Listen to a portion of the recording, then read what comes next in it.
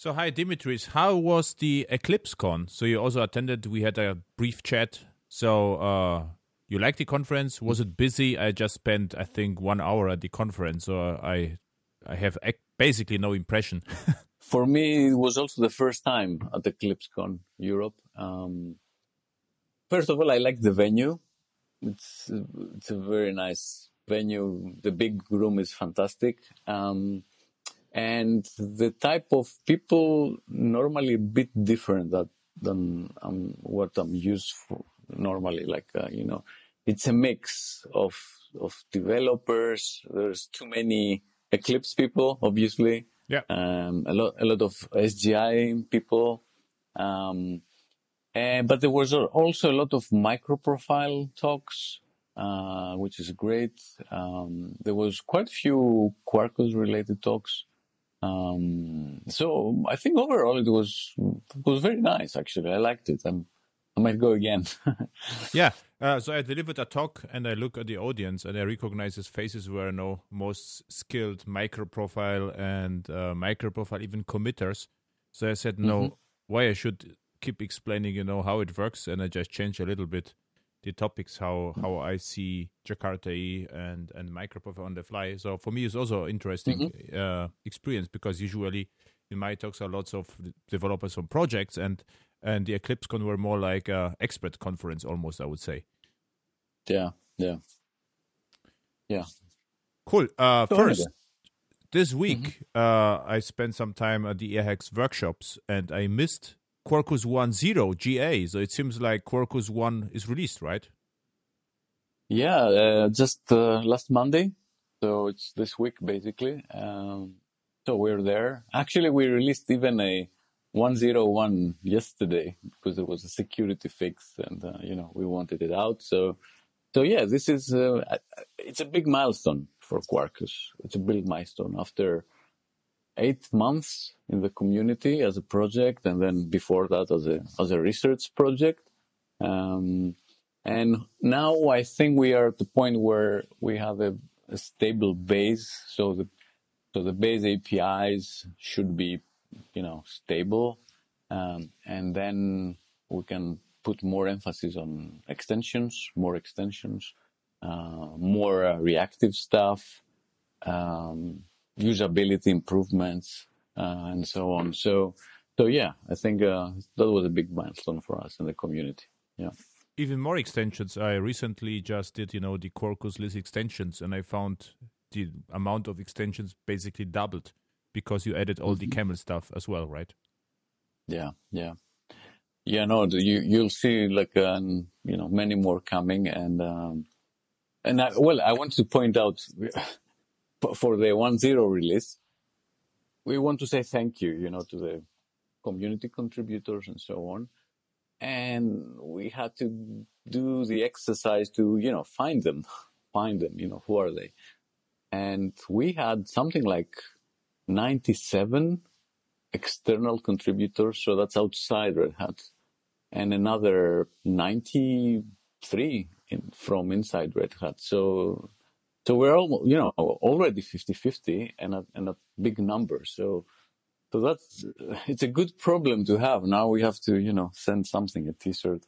And I think you're one of them, right? I saw your name in the committers list. Yeah, I don't know what the committer, so my pull request was accepted, but it was trivial. But what I found, this is actually funny because I thought that there was like port in Docker missing or something, and I say, okay, I don't like to write, bug reports. I say, okay, it takes a long time and I have to describe everything, so let's just fix it and ship it so it probably is easier and see what happens. And it was immediately accepted, and I said, okay, great, now I save some time, So this was actually time-saving experience. Go. Yeah. No, we are all for time-saving stuff, basically. And the people are very much, no nonsense, and so no, it works pretty well. 93 developers. 93 developers at Red Hat. I didn't even knew that Red Hat has so many developers. I didn't know either. No, seriously, because let's say the core team, it's not 93, but from all over Red Hat, people are coming up. Oh, here's a pull request. Here's a pull request. So again, it's a good problem to have people wanting to, to help and do stuff on the project. So that's great. Mm-hmm. Yeah, but it's also dangerous, right? You should be careful to be still on track, not to accept too much, and to be still opinionated, right? Well, every pull request goes through review. It's the standards are quite high to get in. At least for the important stuff. So there's still many just waiting there. That's an important aspect you pointed out there. On one hand, you want this opinionated view and consistent. On the other hand, you want to expand and not discourage people from trying out things on Quarkus, right? Mm-hmm.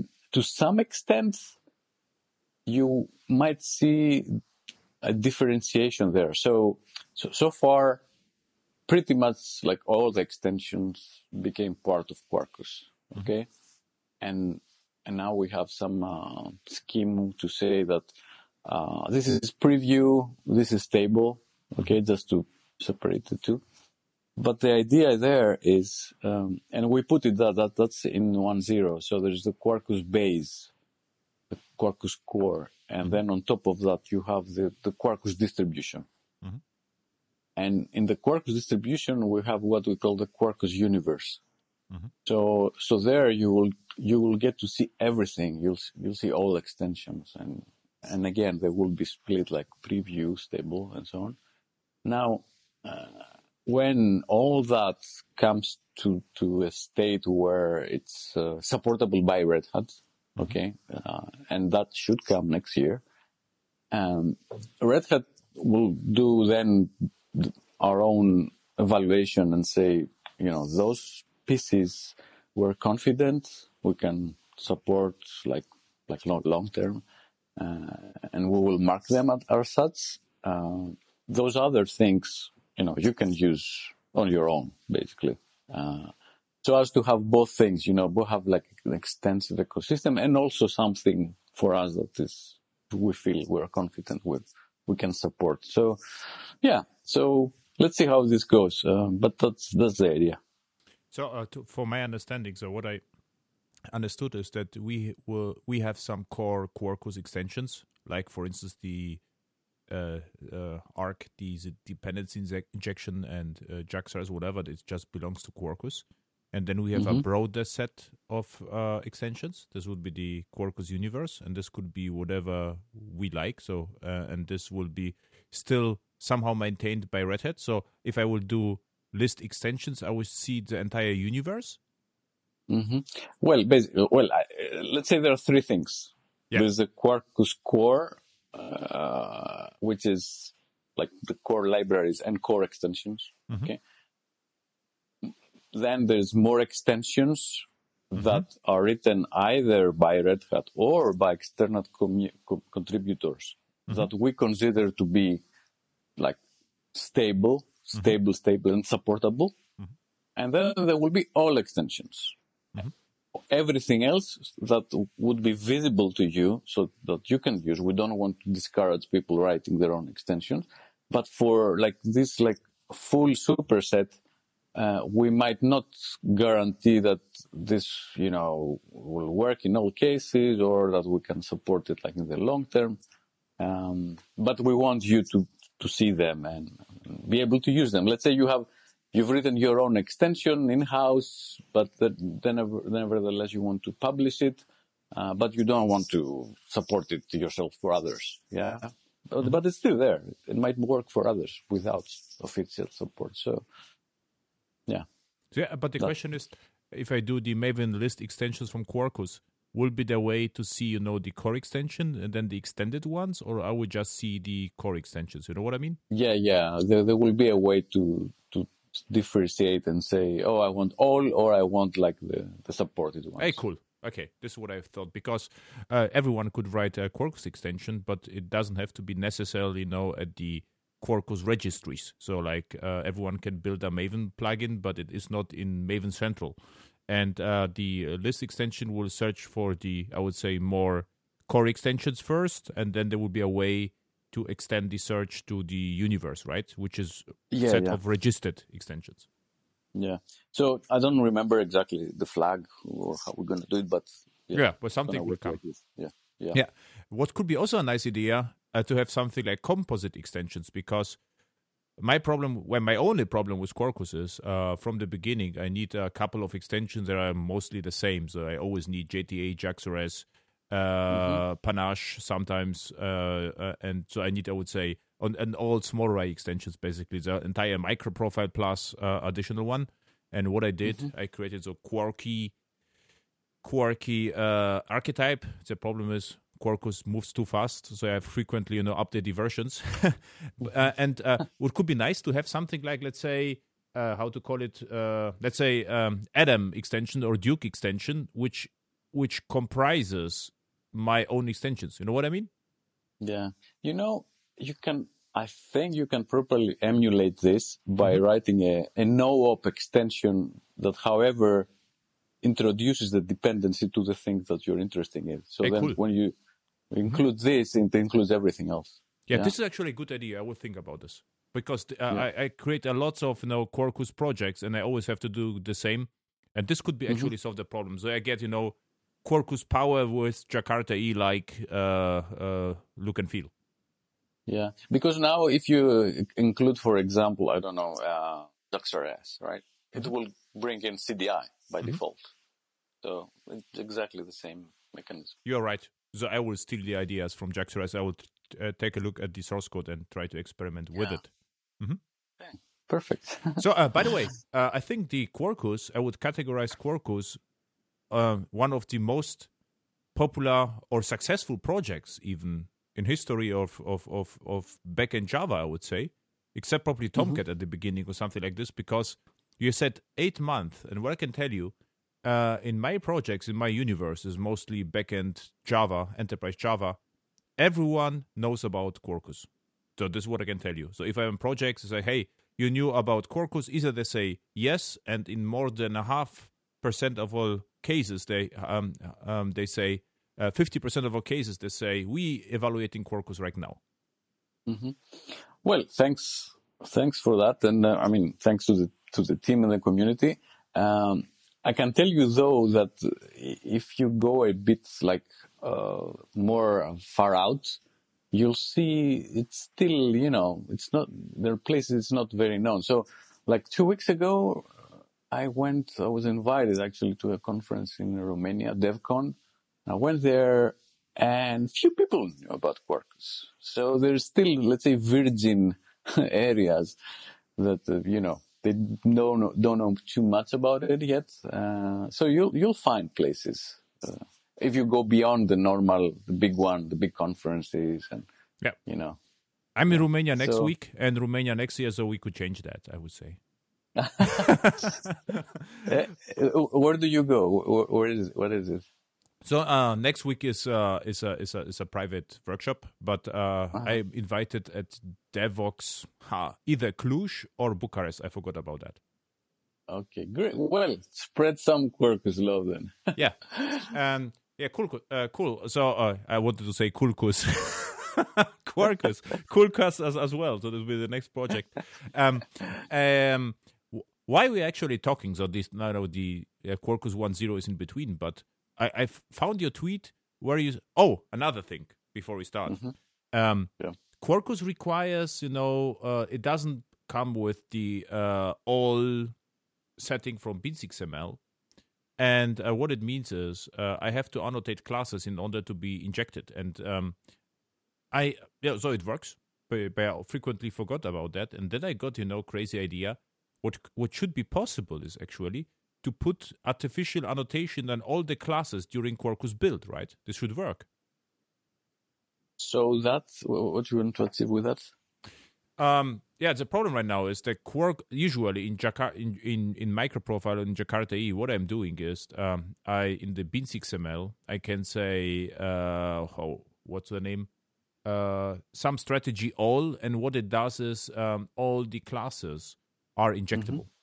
It means if I injectorize, I can just go with @inject and inject plain POJOs.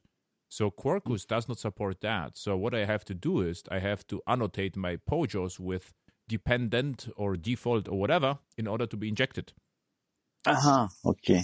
But actually, it could be a hack because we have a Quarkus build. So what I could do is I could just put during the build annotation on all classes, right? I suppose you could. Well, I think it's a usability issue. Yeah, just usability. Yeah. Have you started the thread somewhere on the list or? No, it's just crazy idea. Just to talking with you. This was just a brief idea, and they say I could write the extension, whatever. I mean, this is not that hard. I did it with CDI extensions back then, and now I mean, what we only have to do is just to annotate all not annotated classes which I'm shipping, and this should be actually good enough. Okay, so then I guess for your Quarky extension with all the dependencies, you could add this piece of functionality there as an optional thing, you know? Yeah, but this could actually work. There's nothing, right? The only thing could be if I have too many classes, there could be some performance issues, which are potentially always, but I had the same problem back then with CDI. So, I mean, if it's too slow, we should somehow configure that. But well, you know, we use this annotation indexer, Zandex, in Quarkus, where everything is loaded once, more or less, and there's very fast ways to query and say, oh, you know, give me all bins with these properties, and so it's quite fast. If you haven't, so I would try it. There's Christmas around the corner, so there's more time to hack things. Okay, cool. So now the actual reason. So you had a tweet like, I'm writing a little bit Quarkus code to migrate away from SpringBoot to Quarkus, and this made me curious because I say, okay, this is actually interesting because I always get questions about Bootstrap. I say SpringBoot, and I have no experience with SpringBoot. Actually, all my projects are microprofile Jakarta. So first, why you are doing this? Why someone migrates from SpringBoot to Quarkus? All right. So when we started Quarkus, of course, the first idea was let's do what we call a greenfield development, right? You do new stuff. You have knowledge from Java EE, Jakarta EE, or microprofile, and you want to start with Quarkus and do things. I used to say that in reality, there's no such thing as greenfield. There's like maybe gray field, because anytime you start, you bring in your knowledge and you have to integrate with certain, things outside your application. Some frameworks, you want to use some libraries, you want to connect to Kafka or whatnot. And there's just too many people with this. They start with Quarkus, and the first thing that comes to their mind is, how do this? And many of them come from SpringBoot. SpringBoot is hugely successful, right, and known.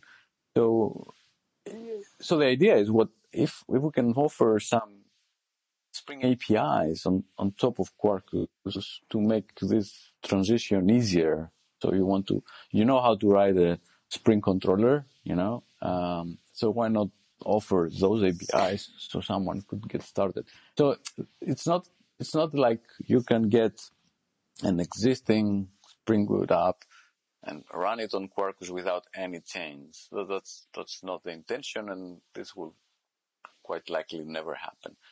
But if you want to migrate your knowledge or even start breaking out an existing app and porting into Quarkus, you could start, with some familiar APIs and either keep them, or at some point, if you discover that the equivalent, let's say Jakarta or JPA, or those APIs are good enough for you, maybe you also migrate those. But so the idea was start implementing some Spring APIs to make transition easier, and see how that goes. And it's quite interesting. Did you see Giorgio's talk at Devox, by the way?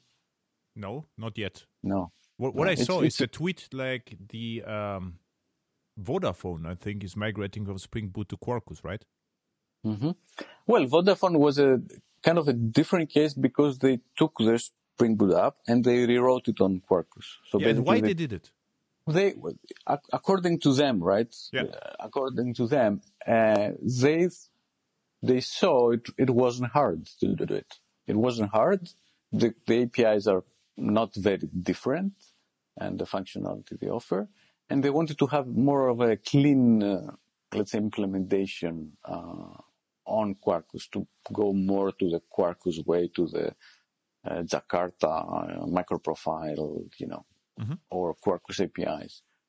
And it wasn't hard. That's why they said, it wasn't hard, and they got also, the productivity boost with the developer mode and all this stuff. Yeah, so that worked for them. Yeah. This is interesting because if I deliver talks, after the talks, people came to me and asked me, should we migrate Spring Boot to microprofile? I say, I have no idea. I can just tell you what I am doing.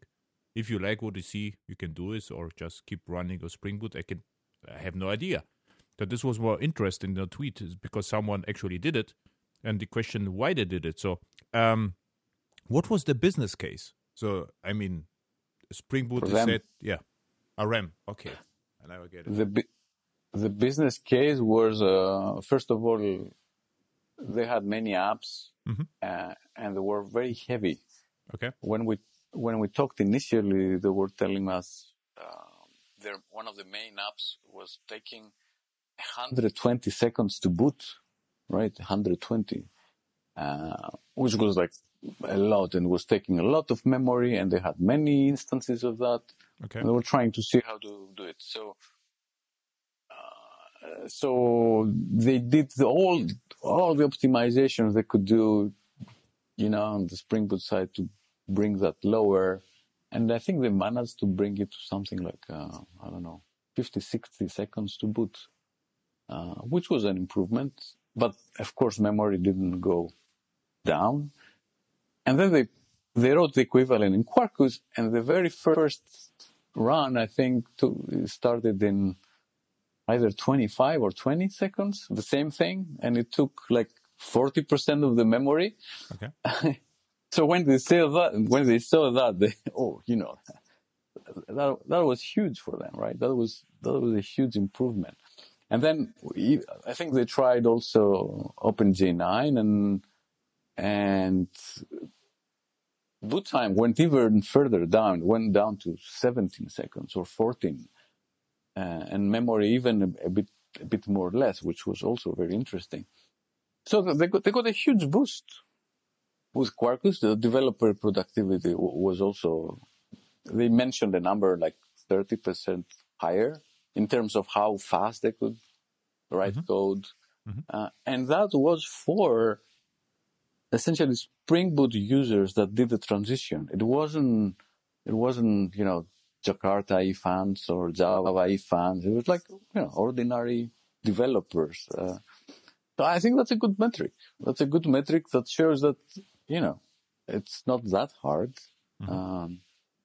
So it was an excellent reference, actually. It was great, and it's also interesting because what strikes me that it's 2 minutes. So what the origin Spring Boot application booted in 2 minutes, and with some modification, and then was changed to boot in 14 seconds.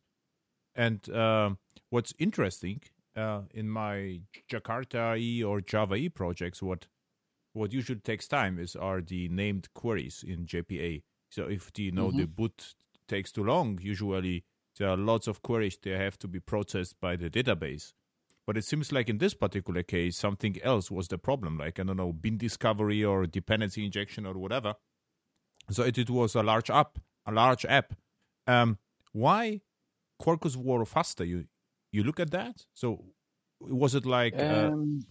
Yeah. Well, I mean, the number one thing is a typical Spring Boot app brings in too much stuff. Just too much stuff, tons of dependencies. Okay. And that's usually, the primary reason where, it takes a lot of memory, lot of time to boot. So that's, that's where it starts. And then, of course, so one thing is to reduce what goes into your app. And then the other step, which Quarkus is very good at, is to optimize what goes in. You throw out what doesn't go in, and then you super optimize what goes in. Mm-hmm. And this is where Quarkus shines. And for me, that gives this new dimension of Java, because Quarkus really does optimize Java. That's its core capability, optimize Java with those intimate knowledge of the frameworks driven by the extensions and this very smart architecture where we generate just the minimum initialization sequence for a framework. Mm-hmm. And that goes into the jar file. On standard hotspot deployments, no magic there, because a lot of people now, they're playing with Graal and stuff, but we optimize the standard Java use case. Mm-hmm. And then when you start from this very optimized, let's say, initial state, of course, when you give it to an AUT compiler, which is also very good at, dead code elimination, you get this ridiculously small and fast native executable. That's what happens. And a couple of weeks ago, I migrated for my blog. I have like statistic systems, which is over-engineered on purpose to demonstrate different Jakarta possibilities, and I migrated completely to Quarkus. And it is immediately it started. I migrated what I just did. I replaced basically at stateless EJB with request scope transactional. This is what actually happened. This was my transition. So it took, I would say, with everything, Docker, changing the Docker containers and Docker Compose. This was on my server, so it was a little bit more infrastructure involved. I would say 4 hours everything, and it immediately took less than, it was about half. So it's hard to tell because the old server ran for a month and the Quarkus was fresh. So I just go to HTOP and look at the difference. And it was less than a half. And the interesting part is it was the boot time was incredible fast. So in my case, I didn't have any problematic JPA queries. I think it was like at most 2 seconds. And before then it was probably 10 seconds or 8 seconds or something like this. Yeah. And I can tell you a bit more about this. So someone was asking in the forum, all right, so a lot of time was spent at boot time trying to set up the database, connections, blah, blah, blah. So, why Quarkus should be better there, right? And then I talked with Sunny, who's, our Hibernate lead, and he offered this very useful insight, which is on a typical application, Hibernate starts and then it needs to find out the exact type of dialect exactly you're talking, and in doing so, it will typically try with load the few classes and then to find the right one and so on. Now every class load will do at least 3 failed attempts in the class loader before it finds the right one, and then depending on the dialects, you may have like 60 of them happening at this at boot time. So with Quarkus, because we do this analysis at build time, we do just 1 class load. So instead of like 60 failed attempts, you have 1 successful one from the beginning, right? And of course, this explains it is this huge difference so it's not only let's say the JDBC driver, it's the whole stack above the driver up to your app that makes the application heavy. You are absolutely right. I forgot about that. So you are also optimizing Hibernate. So what actually you are doing, you are reading, the persistence XML in advanced. You can read all the JPA annotations, and you can actually perform all the optimization at build time. So there is almost no dynamic behavior at runtime. So this is a huge difference. So actually, you can save a lot of boot time. Yeah. And then, also the same things with the transaction manager. There's some optimization there. So there's a lot you can do. Of course, you might have some issues also, like in the native case, for example. Right now you have to decide what language you're gonna include, right? You cannot change it at runtime because it's built in the image. Well, there are small nuances like this, but it's always a balance, you know. Do you want to go all the way to super optimized? Do you want something in between? But that explains, and people don't know those details, obviously, right? But it's quite interesting, actually. Yeah. And another reference I have is a startup. I just wanted, to do a podcast with him. I said, no, I have to start until I'm ready. But they're using, we switched to Quarkus, and the application was, I would say, somehow complicated. It's a complicated app with JPA, and it was Eclipse Link. Now it's Hibernate. So we had to migrate over to have the advantages. And also the memory is less than a half. The native compilation worked right away. The whole migration took about a day, as I remember, and the start time is incredible. It's like again, I think 2-3 seconds. And as I remember, the entire application consumed 60 megs of RAM, and before then it was a much larger. So it was it is hard to tell because usually what I did. I'm going to even development, is this minus XMS and minus XMX with half a gig. So most of my servers just consume half a gig because they can. But I would assume it would be not below 256 megabytes. So I don't think so. And even if it were 128, it's still a half. Yeah. And we just did it because of simplicity. We just, okay, why not? Just try that. And then with the native compilation, it was way smaller. So it was incredibly small. And this is what I can also tell you. And so this is and the absolute killer feature from Quarkus, I would say, is killing funky conversations, because what I do right now is I build some microprofile or Jakarta app and then launch it with Quarkus, and I show look at this. A CRUD Hello World takes 5 megs of RAM, and now no one complains anymore about memory. And then we use Whitefly, OpenLiberty, whatever. And it's like, if we have the chance, we can still, at any time, just migrate to Quarkus. It's not a big deal.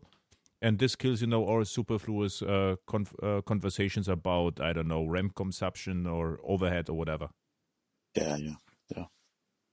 Yeah. And maybe going back to Spring Up API support, again, I suggest, you and people look at George's talk. It's quite explanatory. Devox what? Is this Devox UK? Devox BE. Okay. Belgium. Yeah. This is the... Well, people are confused, when they see it first time. Oh, how you do Spring. And the fact is, we don't include Spring in Quarkus.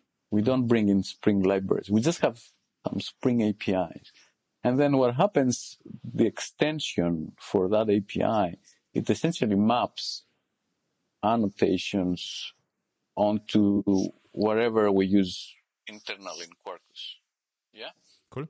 So you get this thin layer that brings you the equivalent of the Spring functionality, but all the implementations are, what you will normally use in Quarkus. So like REST easy, or things like that. So,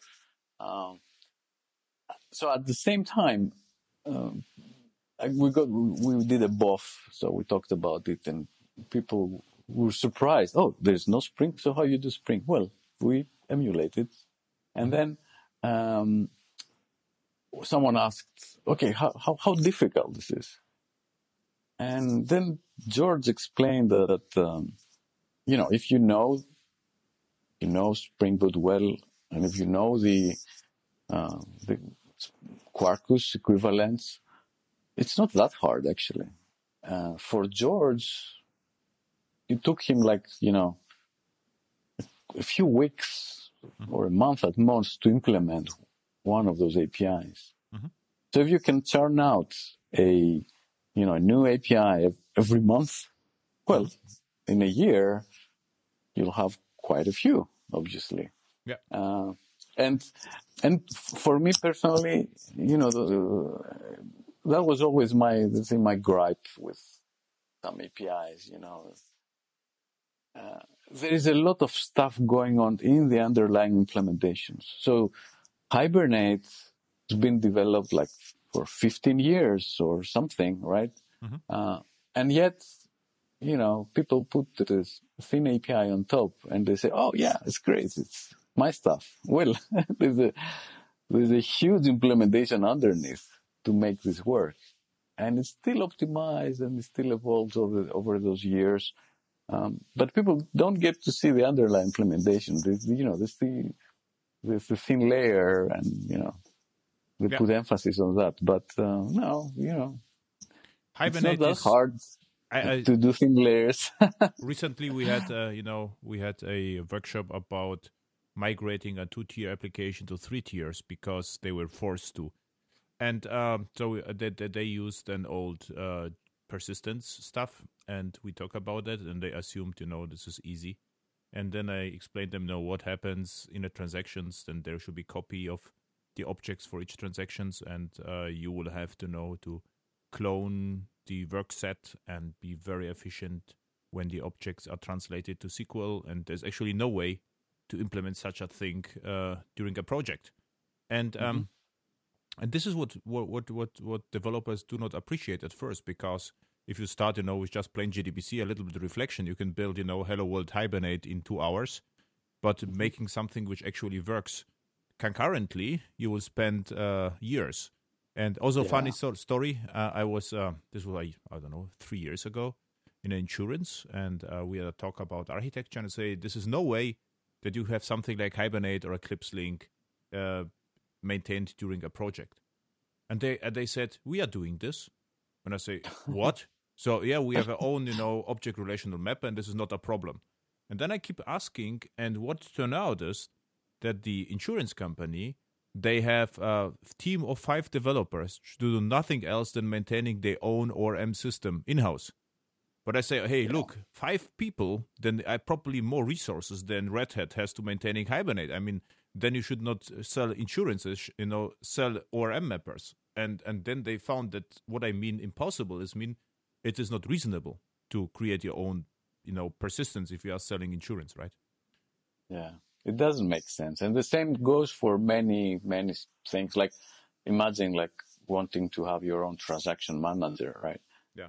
It's just important. I mean, the one we use is 20 years old, 25. Yeah. There's so many edge cases you will never have thought about, So oftentimes we think we're more smart than we are, but we're not that smart, right? No. and we forget the problems. That's also for me, if you move on, you always forget the old stuff. So we should, I always try to start a new Java SE project without the servers, just to remember threads and everything, because, Jakarta and microprofile is very convenient environment, but you forget stuff just. Questions regarding the migration project. How big was the SpringBoot before the migration, roughly? So was it what was the problem? So how much RAM did it consume? You know that, roughly? Are you talking about the Vodafone case? Yes. I don't know the exact number. I know the percentage, though. The reduction in memory was 60%. 60%, okay. This is also expensive, interesting. On hotspot, yeah. Why what it was the problem for the client? If they have lots of instances, this could be the problem. So they could say, probably they hit some hardware limit. They had so many instances, and then they have to reduce the memory. Because, what I'm just saying is memory is usually cheap. But even John, we had some conversation with John Klingen at various conferences, and John also told me some clients, they have problems with RAM. It's like, why? What's actually the problem? Because what I do not understand is, let's assume, let's assume Quarkus. So Quarkus takes 5 megs of RAM, let's say Hello World, in native mode, but I cannot just start, 1,000 instances on one machine, because if they do something, there's no way that I will get 1,000 threads. The problem is CPU as well. So we just don't need memory. We also need CPUs, you know. Yeah. Well, the memory argument is very strong because it maps to money, right? Let's say you pay 1,000 now. Well, if you can pay half of it, that's a big deal now. So that's a very strong argument. Okay. And then boot time also depends on the use case. You know, in some cases it doesn't matter too much. It matters in development for sure. You know, It makes your life great. But in some cases, you know, especially if you're into cloudy stuff, and we have some demos where, you know, you start with the same cluster, all sorts of different apps like SpringBoot, Node, Quarkus, and then you get this view where, you know, SpringBoot is doing starting, and then Quarkus has 10 instances serving already. So it's like, you know, it's so nice to see, you know, just scaling up to the thousands and then scaling down immediately. It gives more possibilities, more, you know, more. So that's good. Yeah. No, you're right, but because I hear now just the memory argument, and this is for me a little bit too simplistic. I say, okay, now look, I mean, memory is cheap. What's your problem? But now I understand a little bit. Of course, there's no reason to know if you can consume less memory, just do it. But it's not like the startup time is, I think, more important for me because startup time or deployment time. So for either way, and startup the Quarkus in both is actually nice. And again, we thought what I really like about Quarkus is this is my old programming model, one-to-one with more efficient runtime. This is the true revolution. This is like, you know, what I don't know whether you are aware, there's a web framework called React, which right now I don't use a lot still because I use the web standards, but a few years ago I used React, 5 years ago. And what they did, they just replaced the rendering engine with something called Fiber. And this is the same old API, but the rendering was like, I don't know, improved twice. And this is for me is a revolution. What is not revolution, like what Angular did, that you had to migrate from 1 to 2, and you have to completely rewrite your code. This could be interesting, but it's not as appealing for me. So, and this is why I like Quarkus, because it's not like I have to learn a completely new API. I just keep doing my old stuff. But if I like, I can also use now the reactive stuff. I can use Vertex right away. For instance, I would never consider to use Vertex, right? Because there would be no dependency on Red Hat on another project. For me, it would be mission impossible, or this is outside of this what I'm actually doing. But if, let's say, we are running Quarkus and it ships with Vertex, and we have such a problem, and I mean, this is low-hanging fruit, then just use some reactive programming here locally, and then just write simple code again later. So I would say there's complete new universe of possibilities. Yeah, and we're lucky. We're very close to the Vertex team, so they actually report to me through their managers. So that's good. You know, I can tell them what we want to do. We did also some optimizations in the core of Quarkus. So there's like a single stack where resources are shared, whether you do reactive or whether you do imperative over servlet, over REST-easy. You know, a lot of efficiency in there, and there will be more. There will be more. And basically, I want to ask you, you know, what would you like to see next coming with Quarkus? You know, the base is there, but we're always interested in community feedback. So, from your point of view, what's missing? Before I do this, give you an example. So, in not what's to the question before. For instance, Vertex. So in one project, we wanted to push proactively from client to JavaScript app, and usually we'd use WebSockets. We wanted to use SSE because of proxy settings and stuff like that, and firewalls, so server-side events. And I knew that Quarkus uses Vertex, and I told the developer, just look at Vertex. And I say, okay, what I will do, I was not sure whether it would work on Quarkus. I would just use the JAX-RS API, which I knew with SSE Events Broadcaster. And so it worked right away. And behind the scenes, it uses Vertex. And the other guys, they really struggled with Vertex because Vertex is extremely powerful. There's lots of settings, but we just wanted to know to push. So actually, I was ready right away. It took for not even 1 hour. And my proof of concept was running. And then we are using right now standard JAX-RS, which uses Vertex behind the scenes. So this is actually a perfect case. What happened? It was 2 months ago. So it's really your choice. It's really, I mean, it's but great this is just to stick with a higher level API, and it will exactly. be very efficient. Or you can go like with a low level API. Low level, very, you have total control what you want to do if you use directly Vertex, for the more peculiar cases or the more, super high performant ones. I don't know. So, best of both worlds. For me, it's a win-win. Yeah, exactly. So this is what I meant. We stick with the higher level APIs, and if we know more optimization, we could just pick up, the Vertex, which is great. So about the community, what I can tell you, what I get the questions. So, and most of the stuff is covered, but the questions right now is, for instance, I got several questions during the AirHacks TV and also during conferences and projects. What's about password and credential encryption on OpenShift, which is basically covered with your Vault integration. So you have the HashiCorp Vault extension, which this is what community requested, and this is basically solved. What I think is a little bit, this is not issue at all, is OpenShift or Kubernetes integration. Because usually you would have, source to image, but you don't need source to image with Quarkus because it ships with the configuration documentation. So what I do, I just have plain builds with OpenShift without our source to image. But I think it's not that clear right now that you can do this. So I I created a YouTube screencast doing that. But I get some question. You implemented source to image for Payara and for Whitefly. What I will do with Quarkus, like actually is not needed. And what I would see, like EJB compatibility layer, which just would replace at stateless with request scoped and transactional, for instance. So it would make the migrations even almost seamless. Most of the projects. So what you did, with the Spring.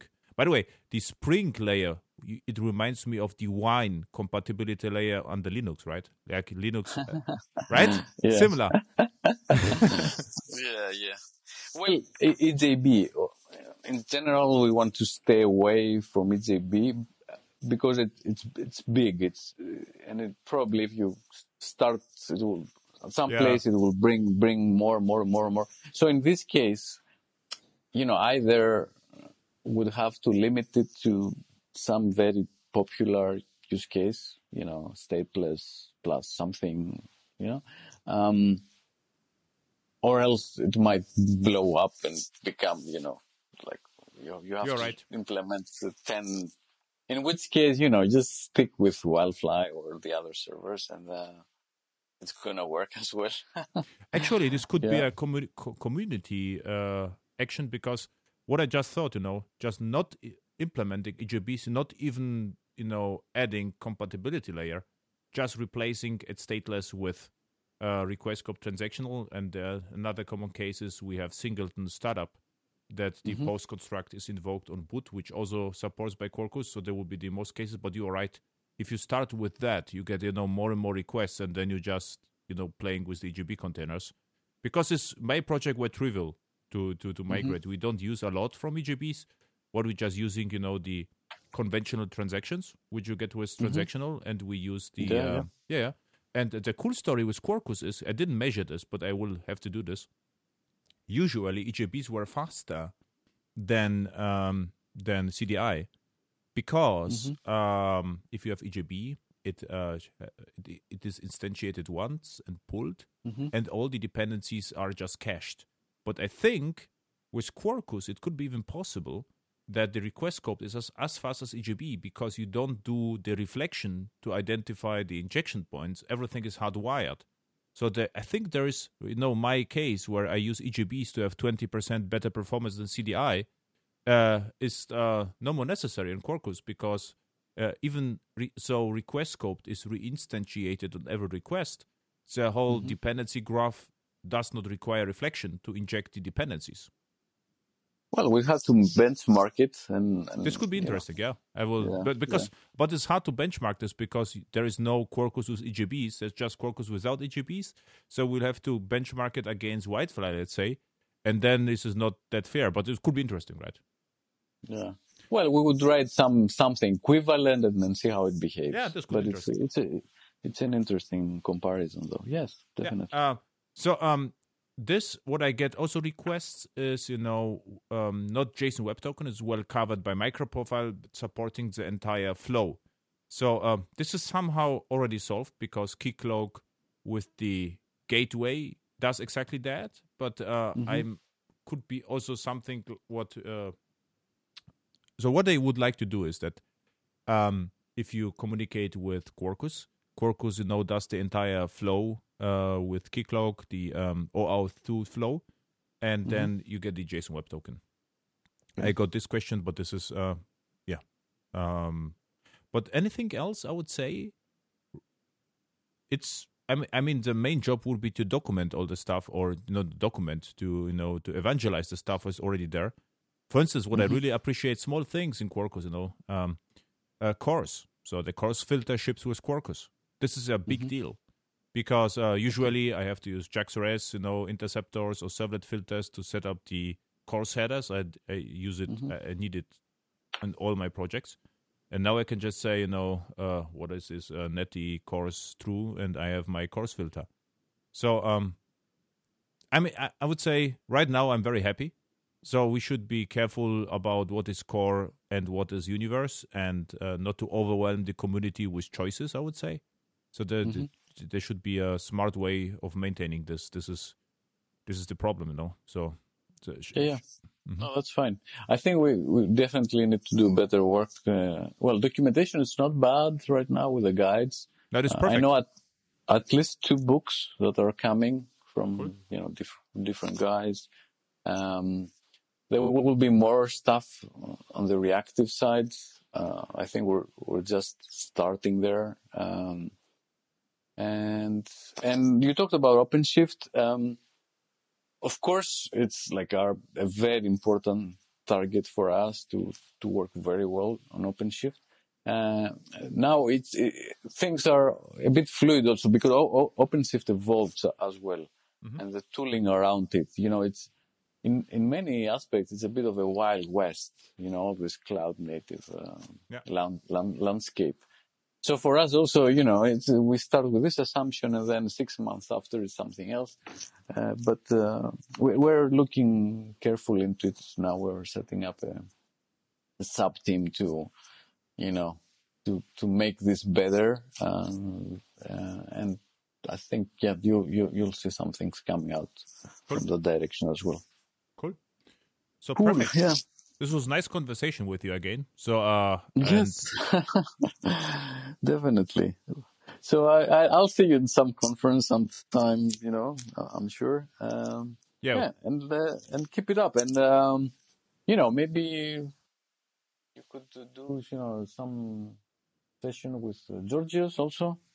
He's our Spring expert, so he. Yeah, but I have no experience with Spring Boot. I would just convince Giorgio to migrate over to Jakarta, eat the whole session perfectly. It's like, why you are doing this? This would be a disaster, I would say, right? Indoctrination, yeah. All right, a podcast session would be nice with him. This would be nice. So, all right, cool. Yeah, perfect. So, thank you. And where people can find you again? Do you have your? Well, Twitter, Dandreadis, my name. I had the blog. I don't write too often. Don't have much time, but Twitter is this thing. Yeah. Okay. And what's your role again with Quarkus? So how? You spend all. Okay. So I'm the engineering director.